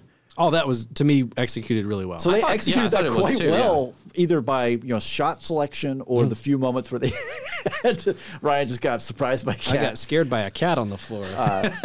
Lando has awoken from his slumber. He was sleeping on my bag, and then your sheets over there. Where my sheets of paper on the floor. Perfect bed. This is what I think of your notes. But yeah, I mean, for the most part, they actually handled that, I think, pretty well. I did. Either by shot selection of only getting one Barry, or by doing some compositing there, which I know there was one or two where I was kind of like, something's not right there. Yeah. But I didn't see it it wasn't as essentially you had to be looking for it. Yeah, it wasn't as distracting as either that's again framing where they're doing the magician's trick of look over here and not over there. Yeah. Or what? But I think they did a good job of that for most of the film. Yeah, I feel like I think it's a success. I think they did good. I think if you ever catch it, it's the person not talking in the corner is when you're like, hey, wait a minute, and you're supposed to be looking over here anyway. So they couldn't quite get the f-stop big enough so that they could. It's like blurry him out. Yeah. Okay, well let's jump forward. Performance. I think a lot of your enjoyment of this film is going to depend on how much you like Ezra Miller's version of Barry Allen. Yeah. Because like to your point earlier where you're like, I don't think Barry Allen's like a great character or whatever. I like the general idea of Barry Allen because he's like obsessed with criminal justice because, his dad's in prison, his mom's dead. So he's got a similar-ish origin story to Batman on one level. Yeah. The twist is that his dad's still alive and is wrongly accused. So it drives him into that twist. Yeah. Yeah. Like I think what we didn't get in this really that you get in like I think the Flash TV show a lot more is like the criminal justice investigation science side of Barry Allen. The like maybe that's what it is because he feels kind of like a discount Peter Parker. I mean, most just with the same kind of quippiness and the same. He obviously doesn't have the same powers, but he has that same his type characterization, of personality. Yeah, I feel like the problem is specifically with Miller's portrayal of Barry Allen. Is it like I think the reason he acts the way he does is because that's what was needed for the Justice League that they put together with like a really serious Superman. Yeah, so you needed ultra grim dark Batman. You need some kind of Aquaman's drunk. Hey, brother, you got Wonder Woman who's kind of stoic. So it's like, someone has to be funny. Yeah, well, like Arthur Aquaman is like not really funny. He's just more like the Big Lebowski, kind of sad, yeah. He's the dude, and then you have Ezra Miller had to like bring that levity with his Flash. Well, and I think with the Justice League, and this is just another discussion for another time, but I think with the Justice League, it also falls into the problem of Batman is the Iron Man for the Flash. Basically, like from the MCU. So it's you have Iron Man and Spider-Man. And then you have. So I think that's where a lot of my comparisons also come in. Sure. Yeah. Is that I'm just like, well, he's literally. We know that he's just the Spider-Man. Basically, analog for the Justice League here, but we need to have him because he's really powerful or whatever. But we also need to have comedy and that kind of thing. And I think just his version of it just doesn't do it for me. Yeah, no, I definitely I think Miller does good for what he's given. Well, I think he actually did really good playing against himself. Miller has great chemistry with Miller. I think him playing off of himself did great. Yeah. Not as good as Oscar Isaac and Moon Knight. No, not that level, no. If you're looking for a bar, right, it's under Oscar Isaac Moon Knight's performance back and forth with himself, right? But Miller does really good, right, for that. And I think the emotional part with like his mom and that stuff hit really well. That hit very well. At the end? Oh, yeah. So like, that was, Miller's performance there, I think, worked. I want to give a huge shout out to Michael Keaton for being able to act exactly how he did in Batman '89, because there's been a lot of nostalgia-ish movies coming out, nostalgia baiting of late, and there's a lot of performances from people that didn't quite feel like they remembered how the character worked, and they were just getting a paycheck. And I'm wearing the outfit. Is that not enough? As to where this, I put on the vest. Yeah, it definitely felt like he was just playing his original character. Well, because he had the same like. I guess like his delivery and like the way, like when he looks at himself in the mirror, when he's sewing himself up, like there's a little bit of like an unhingedness to Keaton's Batman that was like, this is how I'm coping with my parents' death, and it's not normal, and he brought that. And he also had like, I loved that he was like the science Batman again, because how much do you weigh? And he's doing like the measure just like he did with Vicky Vale and the old ones, So I think Keaton did great for, what they utilized him for, but his performance of that, universe's Batman, I thought was really good. Yeah, I think so. Yeah, the scenes for me with Maribel Verdú playing Barry's mom and Barry Miller were, whew. Oh yeah, those hit like all across the board. Those hit. Yeah, and even honestly, it just Barry and Barry. I think, to some extent, like Andrew's point here, he doesn't really like Barry Allen as a character. Yeah. But it was also kind of funny to me because it's like, well, I don't like this version of Barry Allen. So, okay, well, you're about to have a couple clips of this Barry Allen, and then you can see how you felt about that, and we'll come back to the other one. And be it like, turns out thank Barry God. Allen doesn't like old Barry Allen, like the other Barry. Which I really did like that play where like the older. Is this how I am? Yeah, it's like, oh God. I see it now. No wonder I don't have any friends. And I know we already shouted her out, but Sasha Calais. Kaye. Honestly, she was like, I like her version of Supergirl. Yeah. And it was just unfortunate that just a lot of her CGI didn't do it very well. But go ahead, sorry. Yeah, I mean, I thought she played that kind of angsty, essentially teenager pretty well. But also, it's the crux of the character, right? She's been captured and tortured by humans. Yeah. Why should I care about why should protecting humans, right? It's the flip side of Superman's story. But I think the problem comes in with like they just didn't give her enough, or some of her scenes must have got cut or something. Because I was like, man, I would like to see more of that. The development of that type. And I know she's actually come out and said she's like, I'd love to play more Supergirl if they want me. Well, that was like one of her dreams, like dream characters to play when she was trying to get into acting. And so she got it. And it's like, wow, like how cool is that? Yeah. Okay, well, I mean, I think we pretty well covered it. Is there anybody else in performance? I mean, Michael Shannon, he played Zod again. He did, and I love Michael Shannon. I thought his portrayal of Zod in Man of Steel was great, and so for this, I was like, oh, cool, they got him back. They just didn't do anything with it. They didn't do anything with it, and so that's less his fault in performance and more of just like they didn't give him a ton to do. Yeah. I feel the same way about like Ben Affleck. Like Affleck, he's just there. Surprisingly, has less gray hair than in the other movies. So cool. All right, he's de-aging in front of our eyes.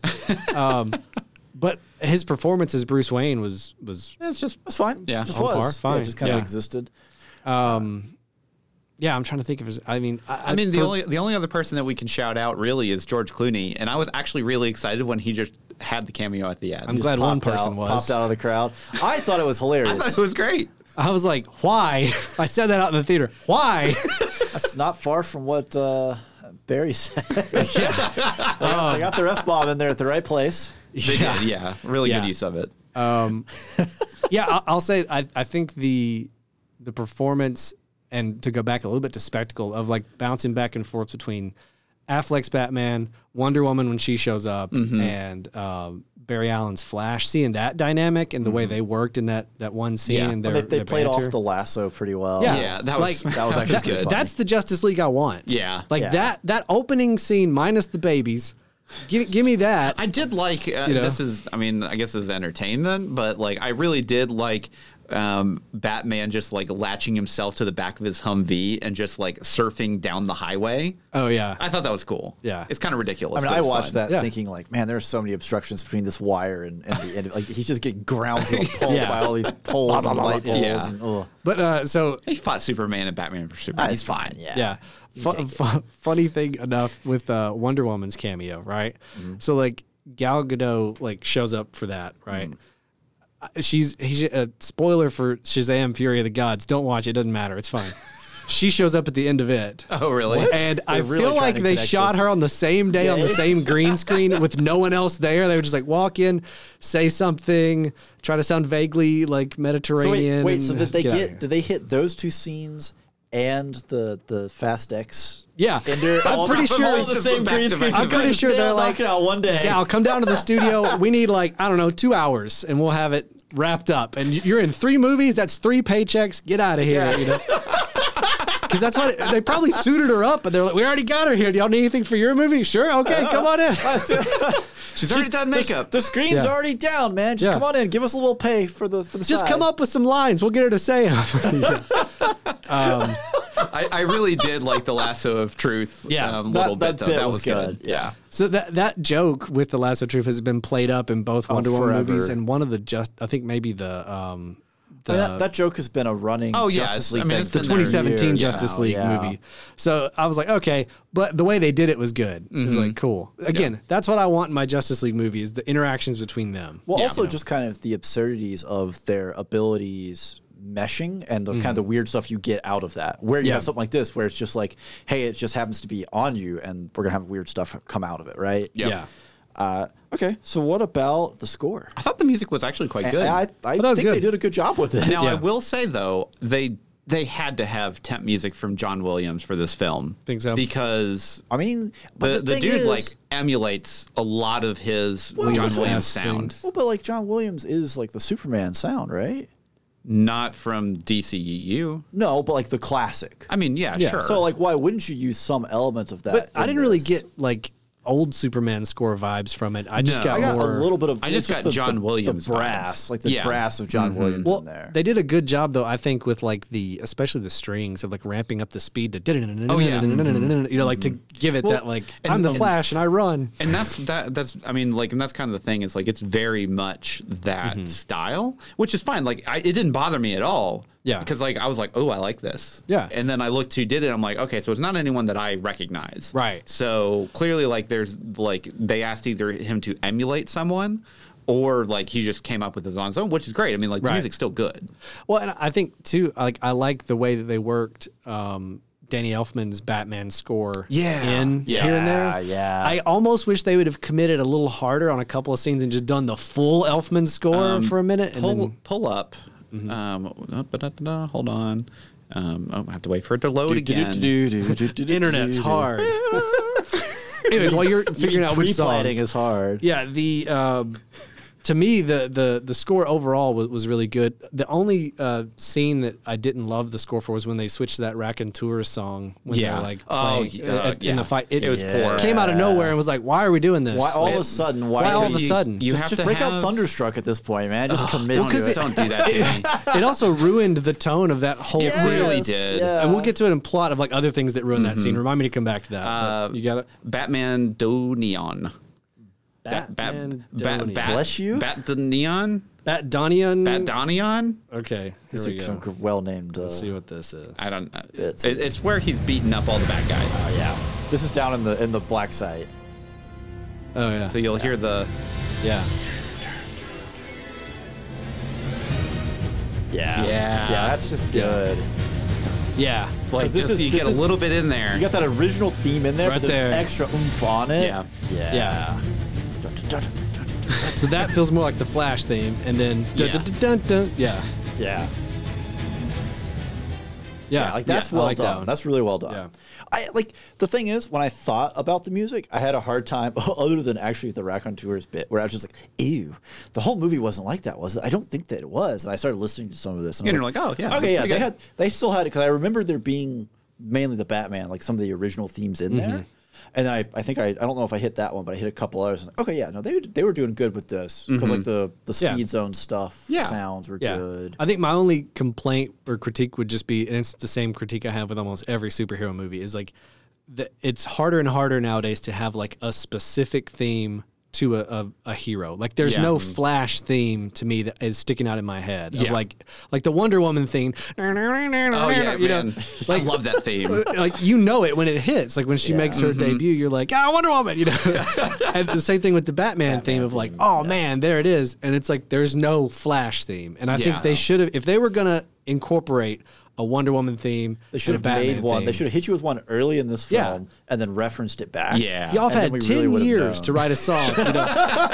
Like to me, that should have been step one with this soundtrack. Was we need a song that is like the Flash sound, that when he comes on screen, this is the noise. Yeah, and he has this heroic moment, whatever. Yeah. You have that, you can call it back. Yeah, and because that's like honestly, I think that is one of the telltale things, or like elements that show up in, I'll say, very memorable and good films. Like I know the Superman theme, hands down. Yeah. Like I can hear it in any motif, and I know it's the Superman theme. There's just been such a move away from having those type of themes. It's so sad. Like in the MCU, they're terrible about it. The only one that really has a good theme is like the Avengers, and because it's done by Alan Silvestri. Yeah. And so like there's elements of that there, but like a lot of modern superhero movies, y'all need to get back to having that theme, like the Batman, Danny Elfman theme. It's like, Well, I mean, also imagine when we have, two Flashes on screen, and you have what you recognize as Flash theme, and then you have a variation on it for our other, like maybe a more playful one or whatnot. Yeah. And then when we get to where we have three Flashes, and then you have like the dark. Yeah, let's get it. Let's go from Flash. the major. Let's get the minor version of this in here, and let's make it dark. Like there's so much you could do with that to make those scenes hit harder, and also maybe not make you see the rubber CGI in the background. Yeah. Right. Because you're like, man, this music hits hard. Yeah. I love when we actually get to talk about the music a little bit more than just like, yeah, it was fine. Yeah, because sometimes movies it is just fine. It's like, it's fine. Or sometimes you're just like, I don't remember there being music. That's the thing is like there was enough here to actually have a discussion for it, and not enough there to have like a good theme and stuff. And that's what is, the only thing I would knock it for. It's indicative of the whole movie. There are highs and then there's lows. There's missed opportunities where like y'all could have had a really cool Flash theme and used it in different ways, but they didn't. But what's here isn't bad. That's the movie. What if the music is the movie? Yeah, exactly. So speaking of other things that are the movie, Like plot. Oh man, time travel. We have so many potential problems with this already. I mean, luckily this one they didn't try to explain the rules, so they can't just break threw them. it at you and said deal with it. And I'll say this, because going into this movie, I was telling my wife, I was like, the one thing that bugs me the most, just from the trailers, is like, how come it's the same Barry Allen, but a different Batman and he's older? See, like I don't it should be the same or not. I thought the solution for this was going to be that we're getting misdirected in the trailer. Right. And when they revealed younger Barry, it was going to be a different actor, Like the Flash actor that did the Flash for either the TV show, Yeah. or it could be someone who looks sort of like Miller but isn't, and then that's your jumping off point for, hey, Miller has issues and we don't want to be connected to that anymore, but we introduced a new shiny, you know? I thought that too. And they just doubled down. But I think the explanation that Batman gave with the spaghetti was fantastic. It completely assuaged all my issues immediately. Plot moments within any kind of multiverse thing. Yeah. Imagine if Doctor Strange had boiled us a pot of spaghetti. Well, and I would have accepted a lot more in that film. I loved the direct shot at Marvel because in Marvel in both let's see. Which one was it? Endgame. Endgame. And in the Loki TV show, when they show the branching timelines, it looks exactly like when he bends the spaghetti. He's like, you've probably seen this. And I'm like, oh! And he's like, it's not. And he angles it, and he's like, when it's a fulcrum point, and you change the past and the future. I was like, thank you, that's all I need. Yes. And then he's like, and then he dumps it all in the bowl. spaghetti. It's like, it's a mess. He's like, you get convergence points that are going to be the same. Some things are different. Yeah. And then he pours the pasta. It's just a hot mess. It's just a hot mess. Yeah, like that was a great, again, for needed exposition. Great allegory. Well, but also we need that kind of exposition, but we don't need, like Batman just sitting in a chair talking to us. Like him having Keaton do those things helped a lot, and also they let them get a dig at Marvel, which is kind of fun. Yeah, a subtle one, but it was there. Well, when he started to do that, I was like, oh no, are we taking the Marvel? Oh no, okay, we're not. Okay, good. But yeah, so for plot, like to me, I feel like the again, like we've said, the story with him and his mom was good. It's good material. And like, oh man, I cried at the end. Like when he was like tearing up, talking to her, basically saying that goodbye. was brutal. Well, and also with younger Barry, telling him like once he accepts, right, and he's telling him, tell mom, we love her. Like as he is dying, it's like, no, it's the core story that has to do with the Flash. I feel like is good. Like that's there. The parts for me where the plot starts to falter and fall apart is a lot of the choices along the way that kind of I guess there's like a lot of little stuff that's weird. So to me, like the idea that so we have Batman in this world. It's the surface level stuff. That's what bothers me. That's what I'm trying to say here. Like the Batmobile, the 89 Batmobile is a perfect allegory for the way they handle this stuff. Like, here it is, look at it. They take the cover off, and then they never do anything with it. But we got you know what I mean? I'm like Batwing, which I prefer the Batwing to the Batmobile anyways. So no one I'm else fine does. with that. So, but like the Batmobile, like you show it, and then we never fire it up, not even once. Like what? Like to me, you could have broken out the Dolby. Well, the engine. So here's a question for the Batwing: is that in the original?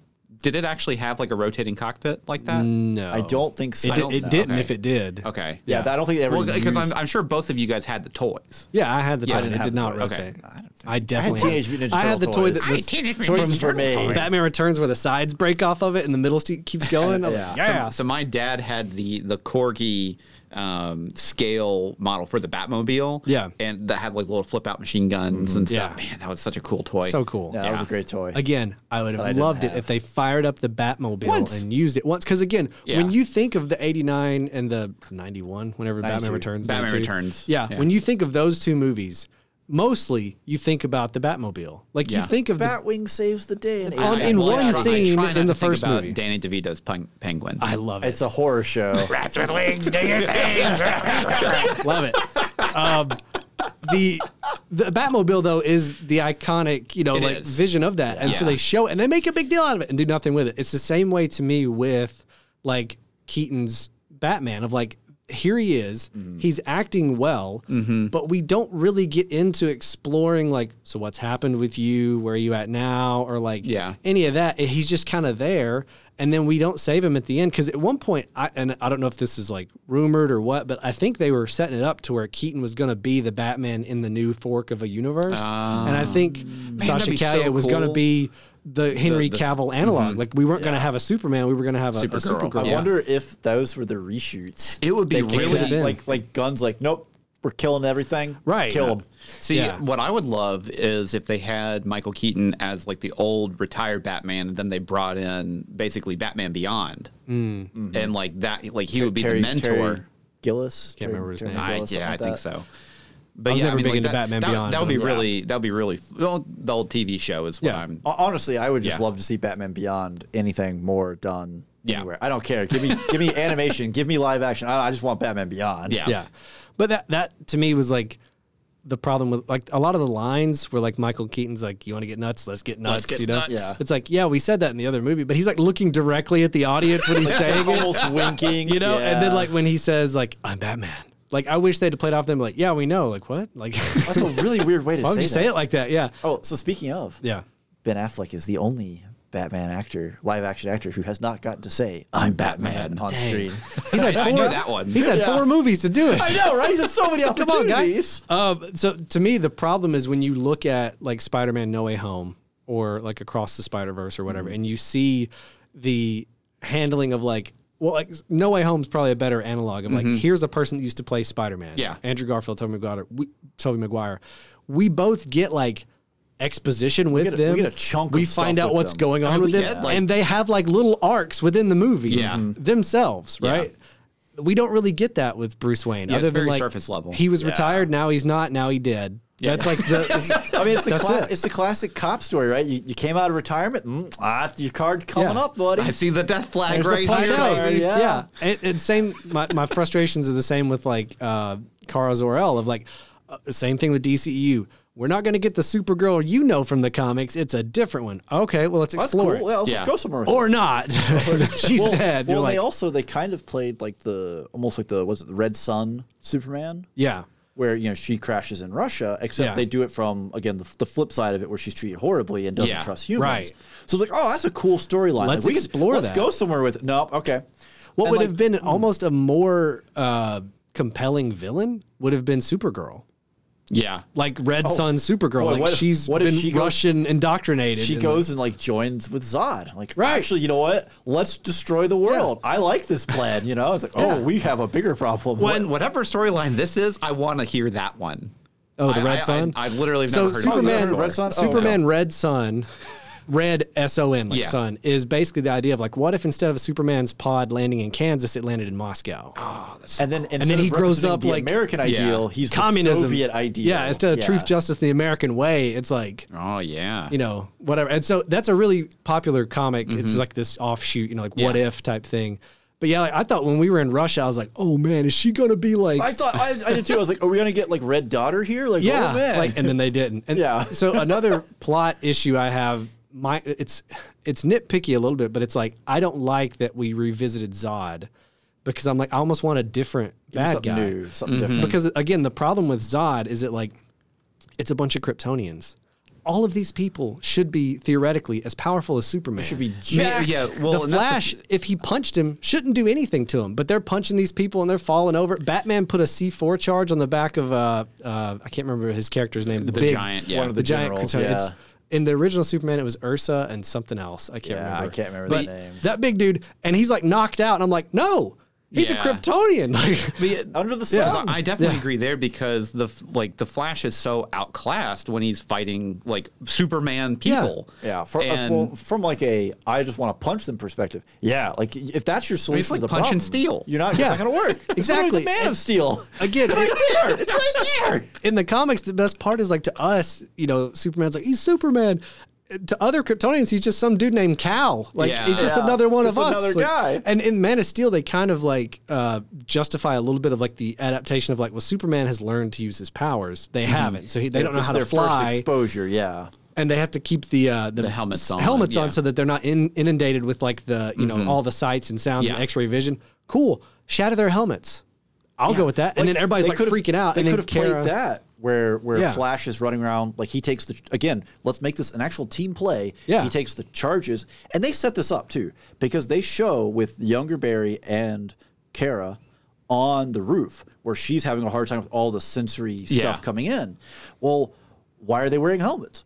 Batman deduces it, right? Well, she struggled with this. Maybe that's our advantage. Here's a rope of charges. You two speedy boys put on their helmets, pop them, and then Kara comes through and cleans clock.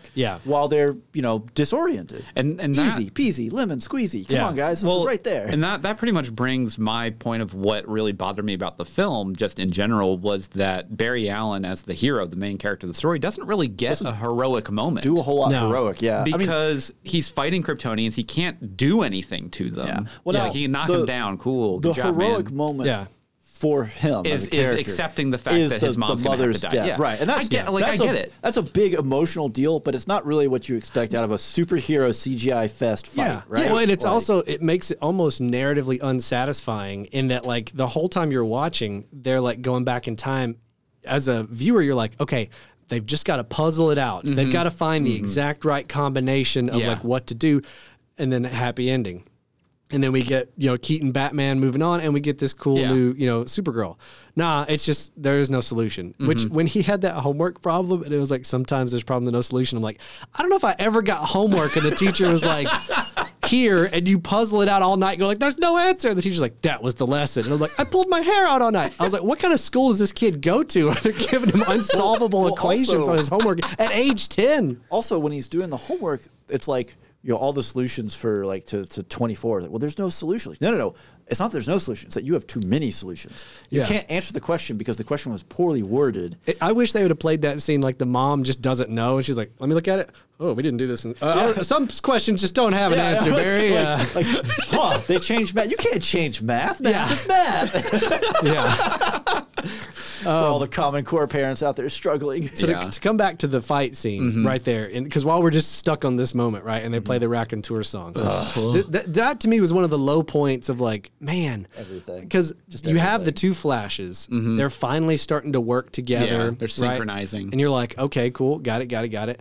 And then Kara and her storyline with Zod is like, she just found out he killed Kal-El, Superman, as a baby. So her story is, like, if you look at the plot progression of hers, it's like, I've been in captivity. Holy cow, Zod's here. That's not what Kryptonians are. We're a beautiful, I'm not going to let this stand. What do you mean you killed my baby cousin?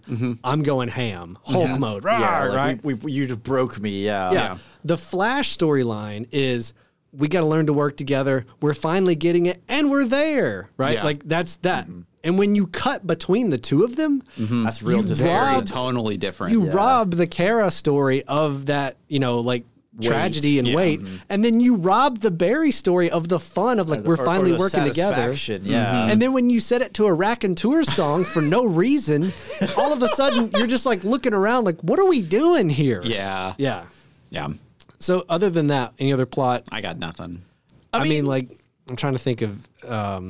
So the other thing I'll say, this is probably definitely plot related before we get into entertainment, is like again, going into this movie, I thought this was going to be the bow on the connection point. The connection point, right? It's totally not.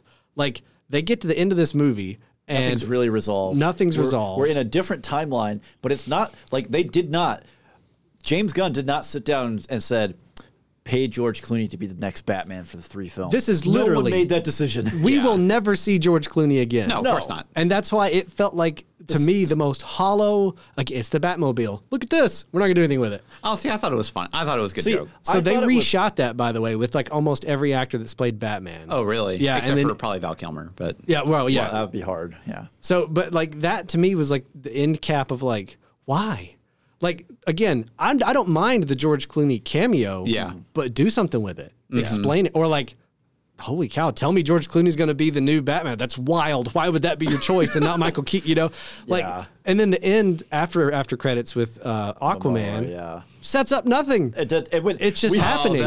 We sat there me so and we were like, oh, there's an end credit scene. Okay, well, maybe this will help push us along on like, does it connect or like where we're going with Clooney? I was like, oh no, it's literally pointless. It's just an absolutely pointless end credit scene. All right.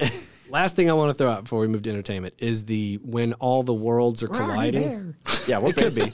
But this is plot-ish. Yeah. When all the worlds are colliding and they start showing like Christopher Reeves and the girl that played Supergirl. The original Supergirl. I didn't love the CG on that, and I also don't like that like there's like no one left from Christopher Reeves' family or like the people involved with those movies to even sign off on this. It feels weird. Yeah. It's a little. Ugh. Yeah. Yeah. And then they showed George Reeves, Superman, from back in the 30s, right? The black and white world. And then they show Nicolas Cage fighting a giant spider, which was the screen test, which if you don't know, so many people are like, what is this? They showed that deep cut of Nick Cage in his screen test outfit. And then they didn't show, Tom Welling from Smallville. They didn't show Dean Cain from Lois and Clark. They didn't show the Superman that's in the current Superman and Lois CW show. Which they didn't show. But I don't know if they have rights to any of those. They own them. It's Warner Brothers. I don't know. Yeah, Warner Brothers owns CW. Okay. They didn't show the CW Flash. They didn't show the 1990 whatever early 90s Flash. It was a really weird choice. They didn't show odd choices in there. Val Kilmer as Batman. They didn't show George Clooney until the end. Yeah. They didn't show Christian Bale, Robert Pattinson. Like there's all these. It's like if you're gonna do that, if you're gonna show this world and stuff, like super deep cut. Don't go to Nicolas Cage's like freaking screen test of a movie that never happened and not show the people that played the roles. Here's the strategy, though. I think this is we're gonna get dark with this one. This is the strategy. So they went with the actors who have passed away and whose families probably don't have a say. Nicolas Cage is alive, by the way. Hold on. He's dead to Steven. They went with the actors who have passed, like Adam West, etc. Like people who don't really have the chance to object to this, right? Yeah. Nicolas Cage can object to this because he needs every dollar he can get. Oh, so they knew they had him hook, line, and sinker. Easy, yeah. Oh man, right? he's got good consistent money. And he blows through it all good and consistently. I think for me that moment too was one of those where like number one I didn't really like the CG of a lot of that. Yeah. But the other one was like after watching Spider-Man Across the Spider-Verse 2 weeks ago and seeing how they have it's gonna look pale. All these multiverse versions of stuff, even like a live action Donald Glover. They show like Tobey Maguire on the wall at one point, and you have that, and now you get to this, and you're like, oh. And we had Lego Spider-Man, like we had all these things, and then you do this again. It's one difference between live action and animation, right? Sure. There's an issue there. But once this type of film exists and you're like, hey, boys, sit down. We're going to write a multiverse. Like, hold on, y'all. Let's just look at the fact that we're not going to compete with this. It did bother me that the actor for Lois and Clark Adventures of Superman on USA did make it in there. Well, also, that's what I grew up on. They didn't have, what, Superman Returns? Is that Andrew Ralph? I think Dean Cain has gone like off the deep end though on like online stuff. I think he's kind of a toxic person. So that may have been why they didn't. I mean, you've already got Ezra Miller. Just pile on. Why not? But to me, it's more of and I'm not a huge fan of the CW shows. I haven't watched really many. I watched like part of the first season of Flash or something. But like, it's that complete snub of they have an entire Supergirl show. An entire show with this lady, and it's like we don't even show a frame of her. Yeah, and I'm they did 9 seasons of The Flash, and the time it took you to make one movie. Yeah, you can't at least put a clip in there. You can't show the other really popular Flash thing in the Flash movie. To me that felt weird. It felt like don't even go there if you're not gonna go all the way. After this rant, call it entertainment. Entertainment. Here we are. We're basically. Closing out here. We've hit most entertainment stuff, right? Because I think we have. For this movie was a roller coaster of really big highs, really deep lows. Yeah. And then like we went from a 9 to a 3 to a 6 to a 7 to an 8 to it's all over the place. 1, just everywhere. So what was your favorite scene? How about that? Okay. Give me the scene that you are the most entertained by. Probably for me is whenever Barry A is realizing that he doesn't have his powers, and then he tries to run Runs around the wall. room. Yeah. Okay, that was pretty great. I almost wonder if that shot was just where they're like, do the thing that you do in every other shot, and we just don't CGI it. And he's like, man, this is gonna look really dumb. I think I liked the series of scenes where Barry B, as we'll call him, young Barry, is learning his powers, and he's trying to explain it to him, but he just won't be patient. Let me finish one sentence. Him going through the city was pretty funny. Yeah, and so him falling through the floor naked, going through the city, and the neighbor, all that stuff was like a fun way to have an origin story in the middle of an established, so they handled that well. Which, fun fact, the character who young Barry steals the slice of pizza from, is the same character who older Barry steals the hot dog from on the way to the courthouse. Oh, okay. That's the director. Oh, okay. Okay. So cool. that was a neat little camp. Yeah. Again, one of those that just goes right by. But Yeah. that is the director. If you know, you know. Yeah. What about you, Steven? What was your if you read favorite? IMDb trivia, then you know. I mean, for me, honestly, it was the learning the powers between the bit where he, rips through the city and older Barry is just sitting there looking out the window and there's just smoke and fire. He's just like, oh my gosh. Yeah. And then, falling through the floor, scaring the neighbor. Yeah. And then same drill again where he's like, just let me finish one sentence. And then he gets on the manhole to go into the Batcave. And he's like, okay, so you're going to go through this and then whoop. And it's like, come on. Yeah. Can we learn anything? Yeah. I think that interplay and kind of because it was a running gag worked well for me humor-wise. So that got me probably the best laugh out of it. Yeah. But I mean, the real standout scene is the final bit with with the mom. Yeah. Oh boy. Yeah. Yeah. It's hard to call that entertainment because I was very sad. It's not entertainment, but it was very well sad. done. In terms of like how hard they managed to emotionally hook you for that moment. Because I don't know that I was necessarily hooked the whole way through. And then that scene started and I was like, oh no, man, I got hooked somewhere along the way. Yeah. It's really hard. You don't really realize it, that it hits you and you're like, oh no. Yeah. Yeah. Well, Emotions, get away. And like, also throughout it, because in that scene, he's kind of like a homeless man almost. And she's so like patient and loving with a total stranger that you're like, wow, she's a really good person. Right. She just turned around and was like, oh, get away from me. You'd be like, okay, fine, just take the can of tomatoes. It really drives it home in subtle, unspoken ways. That she gives him a tissue and she's like, do you want a hug? Like all that is like, my heart. A true mom. Yeah, like a true mom. Yeah, so that hit. I think, again, they had a couple of moments in this film where they really nailed it. Yeah. They just also had a lot where it was just like, what's going on? The Raconteurs bit where just in the fight and the music drops. Like, oh, now we're gonna do this. Yeah. Really, guys? Yeah, there's just some missed opportunities in the movie. That's the end of it. Yeah. Well, all right. Speaking of the end of it, that does sound like we are reaching the end of this episode, but we can't let you go without a little shameless shilling. Never. It's for $1. We need to come up with $1. a different way to refer to it. It sounds terrible. This is a it's positive awful. thing. Maybe Awful it is. I don't know. people. This is a good thing. We're coming to you with the best deal of the century. For $1, you can get access to all of our bonus content. That includes bonus episodes, bonus commentaries. Yes. other Patreon picks things. polls where Yeah, you there get to go. vote on That's what it is. episodes And that you can dictate what we review. You get early access to those episodes ahead of the main listener group. Yep. There's just $1 a month. There's some real value there. Yeah. And we think it's great. We think we make some great, funny, entertaining stuff there. It's very different from this stuff. If you want to hear us wax on about which presidents we think we can beat up, we always reference this one because it's a great episode. It's a good episode. Yeah, it's a good Or, if you want to listen to us rank sodas, which is suffer for and it. suffer a lot. lightly. and have a real bad tummy ache afterwards. Oh, yeah. And a little Patreon preview in there as well, because right after this, we're going to be doing the same thing with chips. Oh, Yes. yeah. I don't know if it's going to be as much suffering, but it could be. It'll probably be I less think there's suffering. enough spicy versions of chips that's going to be a little bit of suffering. Yeah. But Yep. Andrew, beat me to it. All together now.